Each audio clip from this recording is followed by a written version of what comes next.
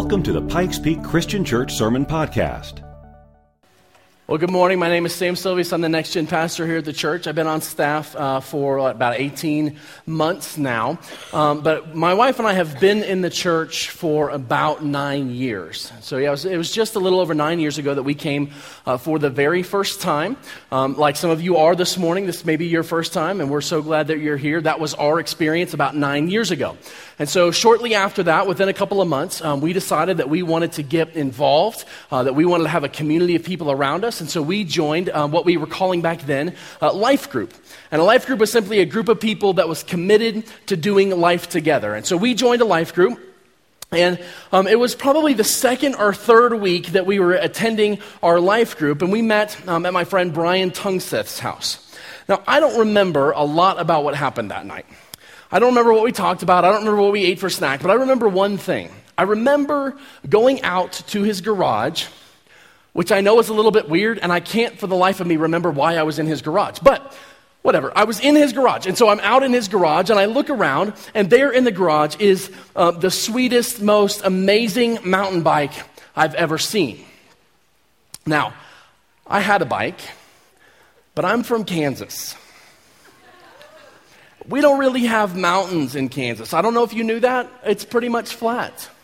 And so my mountain bike wasn't really a mountain bike. I mean, in Kansas, it was a mountain bike. In Colorado, not a mountain bike. And so, but I asked Brian, I said, look, man, I would like to be a mountain biker. And I didn't know that much about bikes, but I saw his bike and I'm like, this thing is awesome. Like, I don't know that much, but I know that this thing is amazing. And so I asked him, I said, hey man, could we go sometime? Could you show me the ropes? And he agreed. And over the next couple of months, he got me hooked up with a real bike that I could actually ride here in Colorado. And he told me the ropes and he made sure, hey, make sure you get a helmet, right? You need a helmet. That will come into play later. Trust me. And so he got me hooked up. And so it wasn't but a couple of months later that I owned not only a bike, but I owned the little trunk rack that we drive around with, right? And let me tell you, like, we drive around, us mountain bikers, we drive around with that thing. You've seen us, right? You've seen us driving around in the middle of winter. There's 3 feet of snow on the ground. You know we're not biking, but that thing is still on our car. You know why? Because we want everybody to know that we belong to that group, that we are mountain bikers. And so I had that. I had the roof rack, and I had biking shorts, right? I had 2 pairs, not just one, but 2 pairs of biking shorts. Now, you got to understand that mountain biking shorts are different than bike shorts, okay? Mountain biking shorts are loose, but they still have padding. Nobody wants to see this in spandex. Trust me, not happening. Right, but I had 2 pairs of bicycle shorts. I had the sleeve warmers, right, that I would wear. I had like 5 mountain biking shirts. I had these leggings that went on under my shorts to keep my legs warm when we first started riding. And like I said, I got a helmet and I got a Camelback so I could drink while we were riding. I had all this stuff within a matter of a couple of months. But the crux for me, the final purchase for me was really what really defines you as a true mountain biker. I got clip-in pedals. Now, if you don't know what these are special pedals that go on your bike, and they have a little space for a clip. And you have to wear special shoes, and on that special shoe is a little metal buckle, and it slips right into that pedal. And what it's supposed to do is to give you more efficiency when you're pedaling, because that way when you're pulling up, you're still transferring energy to the bike. But what it really does is ensure that when you fall on your face. That's really what happens. That's what those are there for, because you can't put your foot down. It just doesn't happen. But I had all this stuff, and I wanted my little tribe of mountain bikers to know that I was one of them, that I had made it, that I was a mountain biker. And so I had all the stuff that proved I was a mountain biker, but there's really, in that community, you're not really a mountain biker until you can take at least one jump. Like, really, until you go over one jump, you're not really a mountain biker. And so, and I hadn't done that yet, and it was really kind of embarrassing. Like, I would ride to the top, like we would ride, and I was really proud of myself because we would ride all the way to the top of the trail. I mean, it sounded like this. But I was proud because we made it to the top. And so that was a milestone in becoming a mountain biker. And then we would ride down, and I would ride most of the trail. But every once in a while, I'd have to stop and look around, make sure nobody was watching, get off the bike and like push it through these little things, get back on and hope that nobody saw me, right? But I wanted my friends to know that I was a real mountain biker. And so this day we were going, I just decided, this is it. This is the day that I'm going to prove I'm a mountain biker. And so I got my bike off, and I knew it in my head. I just knew that today was going to be the day. And I was committed. And so I get on my bike, and I clip in, and I pedal around the parking lot a little bit. And we're getting ready to go from the parking lot to the trail, and I call out, hey guys, watch this. And I ride up, famous last words, right? And I ride up to where the curb is, and my bike begins to lift off the ground as I attempt to jump the curb, and it starts to rise, and it hits the curb halfway up. And my bike stopped in midair. My body did not. And I flew over the handlebars and landed on my face. That's where the helmet comes in. And laid there in the dirt. And I knew that I was not a mountain biker. At least not yet. But my friends were gracious. They came over. They made sure I was okay before they laughed at me. And they did. They made sure I was okay. So even though I knew I wasn't a mountain biker, I knew that I was a part of their tribe. I was a part of their community because they showed me grace and they invited me to go mountain biking with them again, even though I made myself look like a fool in the parking lot. And they kept inviting me, and we got better, and I had a true community in that. And so I had a tribe of mountain bikers. And that's what we're talking about today, is this idea of tribes. And we're going to talk about it in the context of this series that we've been in called Losing Your Marbles, 6 Things Every Kid Needs. Now, I don't know about you parents, but when I hear losing your marbles and parenting, I think that's perfect because I'm going crazy. But that's not what we're talking about. What we're talking about is these 936 marbles. 936 marbles that represent 936 weeks. Because that's about how much time you have from the time your child is born until the time they graduate high school. 936 weeks. It sounds like a lot of time.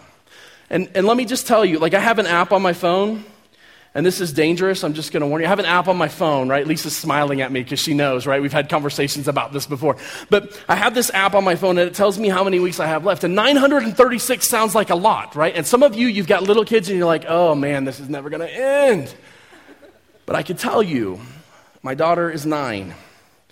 I have 413 weeks left. That's it. I have 413 weeks to teach her everything she needs to know about being an adult, everything she needs to know about God, everything she needs to know about being on her own. 413 weeks, that's all I have left. And so we represent these weeks with marbles because every single week matters. And some of you know just how much every single week matters because this week you went from having maybe 5, maybe 3, down to 2. And some of you went this week from having 1 marble left to having 0 marbles left. And Friday night, we were here at the church, and we celebrated a bunch of seniors who graduated. And we celebrated that moment of them going from 1 marble left, 1 week left, to 0. Their pictures are up here on the screen. These are some of our high school seniors that are graduating this year. And we just spent some time with them on Friday, hearing their stories, just talking about our relationships with them, how great it's been for the last 3 or 4 or 7 or 10 years, depending on the kid. And then we prayed over them.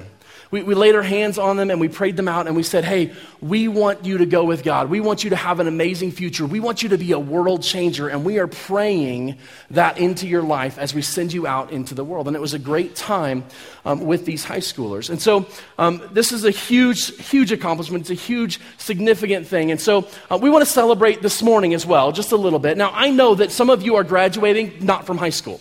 That some of you have put in the hours, the commitment, the dedication to graduate from college with a bachelor's degree. Or maybe you've put in the hours to graduate with a master's or a doctorate in this season. And so here's what I'd like to do. As your church family, we just want to celebrate with you and recognize the dedication and commitment that takes. So if you have graduated from anything, high school, college, whatever, if you're graduating in this season, would you just stand up right where you're at? Don't pretend like you don't hear me. Come on. Let's give these guys a round of applause. Yeah. It's a significant accomplishment. We are proud of you. And we are proud to be your family. Okay, thanks, guys. Now, there's one other group that we would be amiss if we did not recognize because, you graduate college pretty much on your own, right? It takes a lot of dedication, a lot of hard work. You have some friends, some teachers that help you, but it's pretty much on your own. But you don't graduate high school on your own.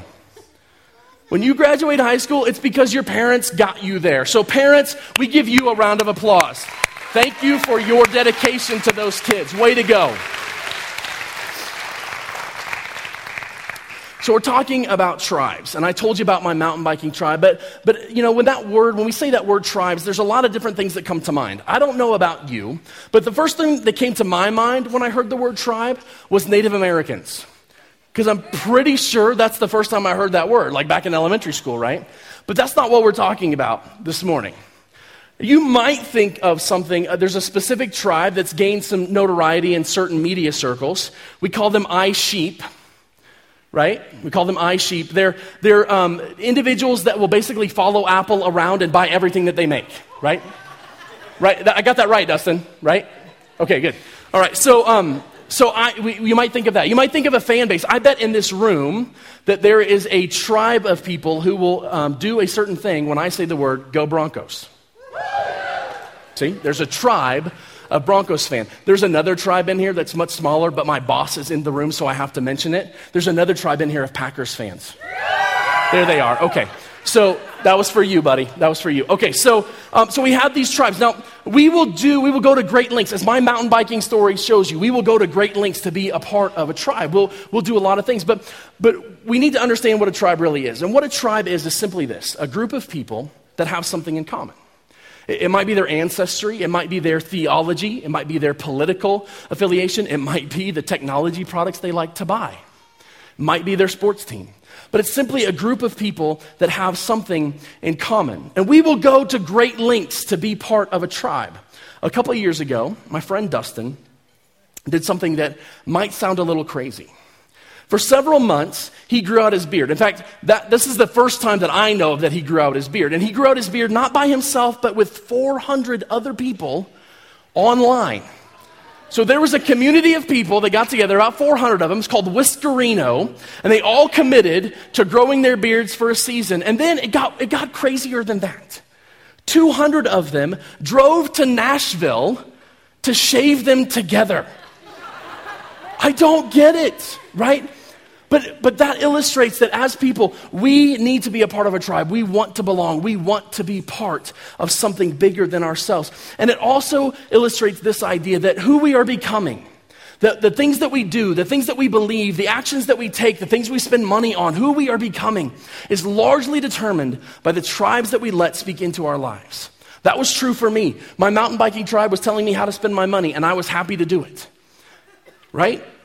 But we do, right? And who we're becoming is determined by the tribes we let speak into our lives. There's a better, I think an easier way to say this, and I hope that it'll help you to remember it. And here's what I'm going to say over and over this morning. The shape of our lives is determined by our tribes. The shape of our lives is determined by our tribes. And because that's true, I think there are two tribes that matter more than any other tribe.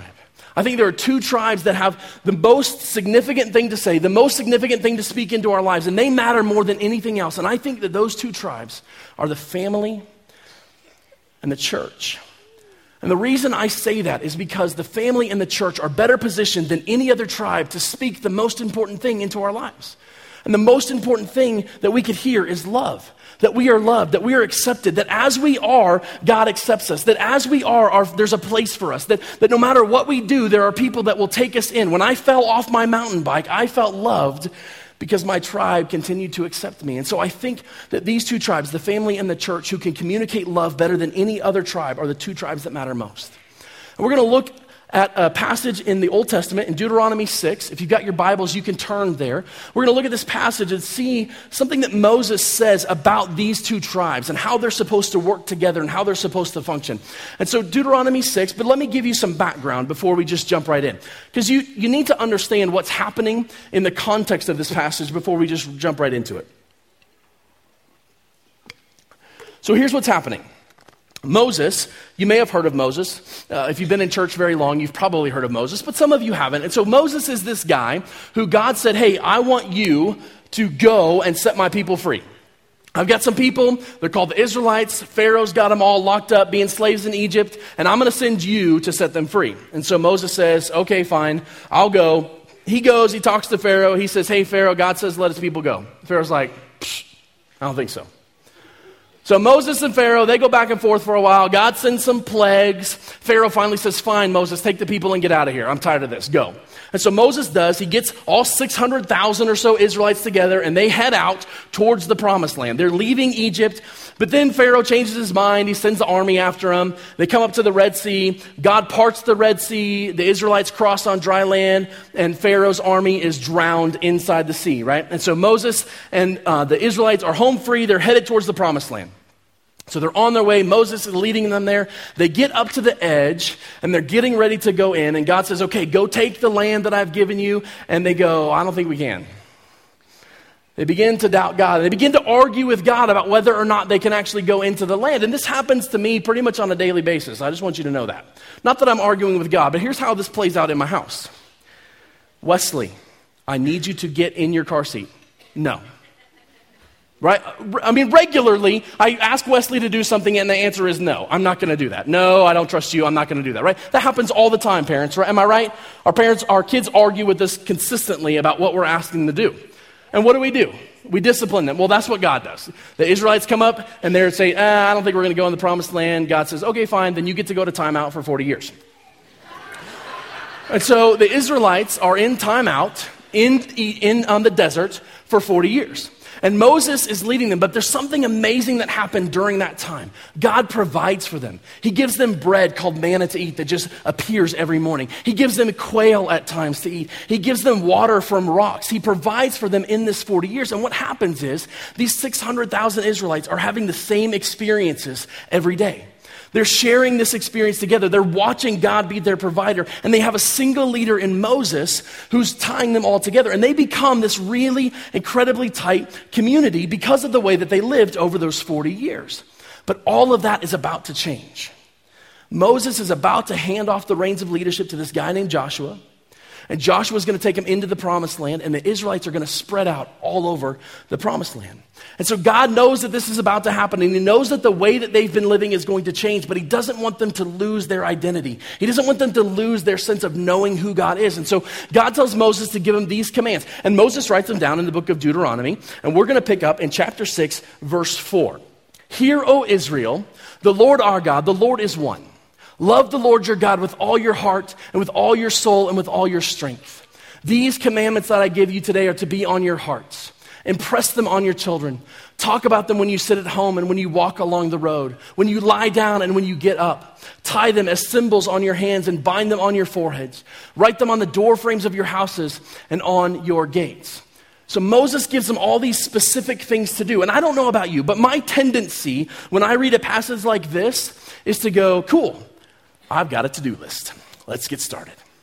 And we could approach it that way. We could say, look, okay, there's a to-do list. Let's get started. Okay, when we sit at home, great, got that. And I was thinking about doing this. I was thinking about going through this list and going, okay, I'm going to do all these things that Moses said to do. But then I got down to where he says, bind them on your wrists and on your forehead. And I thought, man, what would that look like if I wrote like some scripture up here, like just get it tatted on my wrist? That'd be pretty cool. Until I go to Walmart. Because I don't want to be on that slideshow. You know what I'm saying? Like, I don't want to be on the people of Walmart. I don't want to be that guy. So that's not going to work for me. So I went back and I looked again and I thought, you know what? I don't think that's really what Moses is saying. I don't think he's just giving specific instructions. And so as I looked at it deeper, what I kind of realized is that what Moses is doing is setting the Israelites up to have a tribe mentality. He wants them to maintain their status. The first thing he tells them is, Hear, O Israel, the Lord our God, the Lord is one. That's their identity. Israel found their identity as a nation because they were God's people. And fast forward to the New Testament, we are God's people because God sent his son Jesus to make us sons and daughters. And if we accept his free gift, we become the people of God. And that's what the church is God's people. And so Moses is saying, this is who you are. Do these things so you don't forget your place with God, so you don't forget your relationship with God, so that you don't forget who you are in relationship to God. Here are the things that you need to do. And Moses isn't just talking to parents or grandparents or aunts or the family. He's talking to the entire nation. And he's saying, you, Israel, have a responsibility to raise the next generation to have this identity, to be a tribe that loves God and that is known for their relationship with God. And he's giving them these commands. And so he does give them some specifics. And from the specifics that he gives, we know that our first tribe is our family. Our first tribe is our family. And here's how I know that. Because Moses says, talk about these things when you lie down and when you get up. And I love all of you, but I am not coming to your house when you get up to talk about Jesus. And I don't really think you want me to. I'm not a happy person at 6 o'clock in the morning. And so there's clearly a picture here where Moses is saying, parents, you have a responsibility in this. Your first tribe is your family. But he's not saying to do these things specifically. What Moses paints for them is a picture of rhythms and traditions. He says, hey, there's a rhythm to life. There's a rhythm to the way you do things. When you get up, when you lie down, when you travel, when you sit down, there's a rhythm to your life. Incorporate these rhythms. Find traditions that will anchor you to who you are in relationship with God and who you are as a family. And we know this is true because we all have been a part of a tradition somewhere, right? We've all gone to that Thanksgiving dinner and sat down and known that this is our place. One of the things that helps me to know that I'm a part of my family is we have some words that we use that nobody else uses, except for my wife because she's been assimilated, really. And for that, I apologize, but it is what it is. So, but in my family, we have some words that we use. And we know that you're a part of the family because only family members use these words. And so when somebody gets sick and you don't know what they have, you don't know what the disease is, we have this word. We say you have quali bali malis. I know, it's the dumbest word you've ever heard, right? It's completely ridiculous. But that word means something in my family. And when I say that word in my parents' house, it connects us as a tribe. It connects us as a family because it's a tradition. There's another rhythm, a tradition that I was brought into when I joined my wife's family, while we were still dating, just before we were getting engaged, I think. She invited me to dinner at her grandparents' house. And I thought, this is going to be awesome. I get to meet the grandparents, and probably Michelle's parents will be there, and they're all right. They're kind of cool. And it's probably just going to be a nice, quiet dinner, and we're going to get to know each other. And I was really excited. And so I show up at Grandma's house at 4:30 on a Sunday, and I'm not kidding, there are 30 people there. I was terrified. Because there's 30 people. I'm like, what is going on? And it wasn't until later that I realized what was happening. What was happening is that my wife's family got together almost every Sunday afternoon and had a giant cookout with not just my wife's parents, but my wife's parents and my wife's mom's 3 sisters. So Michelle's 3 aunts, all of their husbands, all of their children, and all of their children's children. So it really was the entire family came together almost every Sunday to have dinner. And I don't mean like we had like a chicken breast. I mean, there is food everywhere. There's a 5-gallon pot of rice. I'm not kidding. Okay, and pots of chicken, just like random chicken dishes, just all kinds of different Guamanian food all over the place in the kitchen. There was so much food, we could never eat it all. But they did this every Sunday. And what I realized is that I wasn't being invited to meet the family.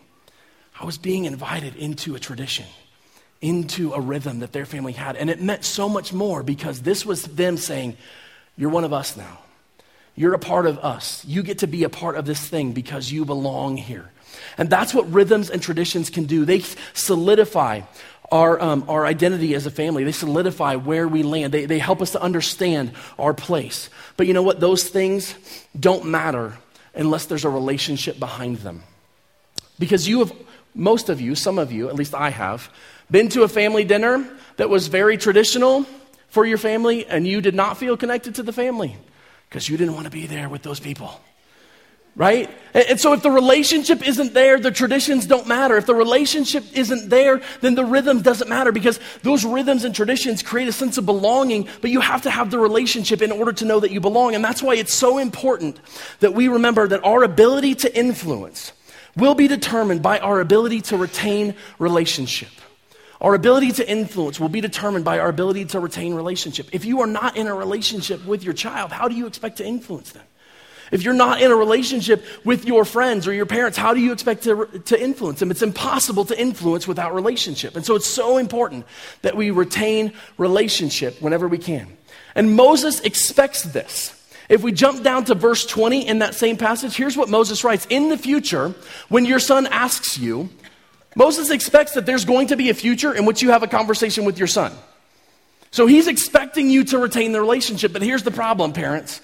I was talking to a family just before the 9:30 service, and they had to make a decision about a party this weekend that they didn't allow their child to go. And it can be difficult when you have a teenager that you have to say no to retain the relationship.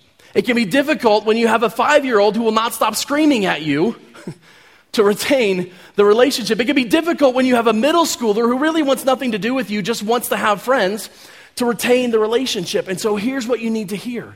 You can't do it on your own. You need to widen the circle. You need to widen the circle. And when you widen the circle, you invite others in to say the same thing to your kids that you're saying. You invite other people into your life to help you give you new perspective and to help you look at it from a different angle and to point you back to what's true. And when you widen the circle, you partner with others and exponentially increase your influence. When you widen the circle, you partner with others and exponentially increase your influence. Now, we want to help you with that. In fact, this is one of our primary goals as a church, is to help you widening the circle of influence on your kids. And so one of the things that we've done in NextGen is we have gone to a standard program across all of NextGen in which we do a large group and we do small group. And our desire is that every single kid, every single student that comes into our ministry would be connected with a person, a small group leader, so that they have a place that they know they belong and a person that they know who cares about them. And the small group leaders, I just want to tell you, thank you for the hours you spend talking to students, for the time that you spend with them on Sunday mornings, convincing them that God is real, that you love them, that you hug them even when they smell, even when they're dirty, even when they're sticky. Like, I've seen Wesley eat a cupcake. Nobody wants to hug him, but they do it anyway because they love these kids and they pour into them. And so I just want to take a second. If you're a small group leader in one of our environments, anywhere, if you're an adult small group leader, or if you're a small group leader for high schoolers or for middle schoolers or kids, would you just stand up right where you're at? I just want to say thank you. Come on, stand up. I know you're here. Come on. Thank you for pouring into the next generation, for helping us to widen the circle. Thank you. And here's why it's so important. A few years ago, around my 30th birthday, I was doubting in a big way. I was doubting God. I was doubting my relationship with my family. I didn't know if I wanted to stay married. I really wasn't sure how I felt about my kids at that moment. And I was having a really rough time. And I couldn't call my parents and say, hey, I don't know what to do about this because I'm 30. I can't call my parents. It's too late for that. I got to look like I got it together, right? And I didn't really have friends that I could talk to about that moment. So here's what happened. One night, I called a buddy of mine who lives in Denver. And I got together with him and I said, hey man, here's what's going on. And my friend Gary did not turn me away. He didn't say, man, you need to get it together. He said, I get it. Life is hard sometimes. Let me point you back to what's true. Let me point you back to what you already know. Let me help you to see this from a different perspective. Let me help you see it in a different light. And so for a few hours, Gary was able to point me back to what's true. And I can tell you right now that the reason that I'm on this stage preaching is because Gary took time that night to point me back to what's true. The reason I'm still married right now is because Gary took time that night to point me back to what's real. But that didn't start that night. That started 20 years earlier when a 20-something-year-old guy named Gary called a 13-year-old kid named Sam and said, you want to go fishing?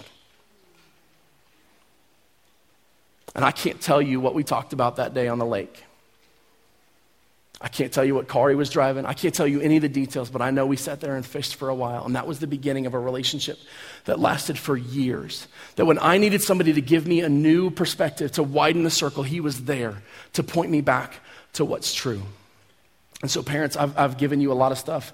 I've given all of you just a ton of stuff this morning, and we've gone through it pretty quickly. And so you're probably thinking, where do I start? I don't even know what to do. You said I need to be a tribe leader at home. I don't even know how to do that. I don't know how to create rhythms and traditions. I have no idea what I'm doing. I told you that you need to retain relationship, and you're thinking, I don't know what that even means. Like, how do I retain relationship with this high schooler or with this middle school? I don't even know how to do that. And I've told you you need to widen the circle, and you maybe have no idea how to do that, what it looks like to invite people into your kid's life, into your life. And we want to help you. Well, I don't want to stand up here and say, hey, go do all this stuff. Okay, good luck. See you next week. That's not helpful. So when you came in today, there was a card on your seat. And on one side of that card, there's an opportunity for you to sign up for an adult small group. And so if you're thinking this morning, I want to be a better parent, I want to be a better tribe leader, but I don't know how, fill out that card. At the bottom where it says the topic that you want to be a part of, right? I want to parent better. And maybe you're single and you're like, hey, I don't even have a relationship, but I want to be ready for one. Or maybe you're newly married and you don't have kids yet, but you want to be ready. Or you want to figure out what it means to be married well right now. You want to figure out what it looks like to make traditions and rhythms right now so that when you do have kids, you invite them in. I don't know what your status is. I don't know if you're divorced, if you're single, if you're a single mom, single dad, but it doesn't matter because we want to partner with you and we want to put you into a relationship with people who will walk with you and do life with you because you don't have to do it alone. And so if you are interested in a group like that, then fill out that card and say, I would like to join an adult small group. And if you'd like to lead that group, it would be wonderful if you would mark that section. We need leaders to take that on. We need people who will host in their homes to say, hey, you know what? I can't lead because I'm clueless. That's me. Sometimes, most of the time, right, I have no idea what I'm doing, but you know what? I got a great house, and you guys can come here and meet. Mark that box that says, I'll host. Or if you just want to get into a group, mark that box that says, I want to be a member. On the other side of that card, there's a chance for you to sign up to be a leader in NextGen, a small group leader in NextGen. And this morning, if you've heard me say that it is important that we widen the circle, if you've been convinced that the next generation matters and that it's important that we give every single kid, every single student, every boy, every girl that enters this place, that we give them a place to belong and someone to believe in. Can you imagine what that would do? If every kid that walked in here had that, can you imagine what this place would look like, what Widefield Security would look like? If every single kid knew that there was an adult who believed in them and wanted something better for them and that they were loved no matter what they did. Can you imagine that? And if you want to be a part of that, there's a place on that card on the back side to fill out for NextGen. And you can partner with us just for the summer. You can partner with us just for VBS, or you can make the commitment to be on call so that when we have people be sick or go on vacation, you step in so that these kids still know that they belong here, that they have a place. Or you can commit to serving us with us in the fall for the next 6 months. We're recruiting right now for the fall semester. And so if that's you, if you want to be a part of making sure the next generation knows that they have a place to belong and someone to believe in them, then you can fill out that card. And you take those cards with you as you leave. There'll be baskets as we walk out the doors, and they'll be happy to collect those. And we'll get back with you, and I'm not promising next week, but in the next few weeks, we'll get back with every single person who fills out a card and try and get you connected to a community. I'm going to have a stand right now and have our prayer partners come forward because I've said a lot of things this morning that maybe you feel like you haven't done a good job. Maybe you feel like you need to do a better job. But I hope that if nothing else, you're convinced of this one thing, that the shape of our lives is determined by our tribes. And I hope that that's convinced you to be a better tribe leader. And so right now we're going to sing together, and I'm going to invite you to right where you're at to go ahead and pray and ask God to help you be a better tribe leader. I'm going to ask you to just say, Lord, I commit my family to you and I want to lead them well right where you're at. But some of you are going to need a little bit extra help because of what's going on. Some of you have some circumstances, some situations where you need to partner with us, and we want to be there for you. And so right now we're going to be up here. You could come and we would be happy to pray with you this morning and to dedicate ourselves to leading the tribe of the church and to leading the next generation. Thanks for listening to today's message. Be sure to join us again next time.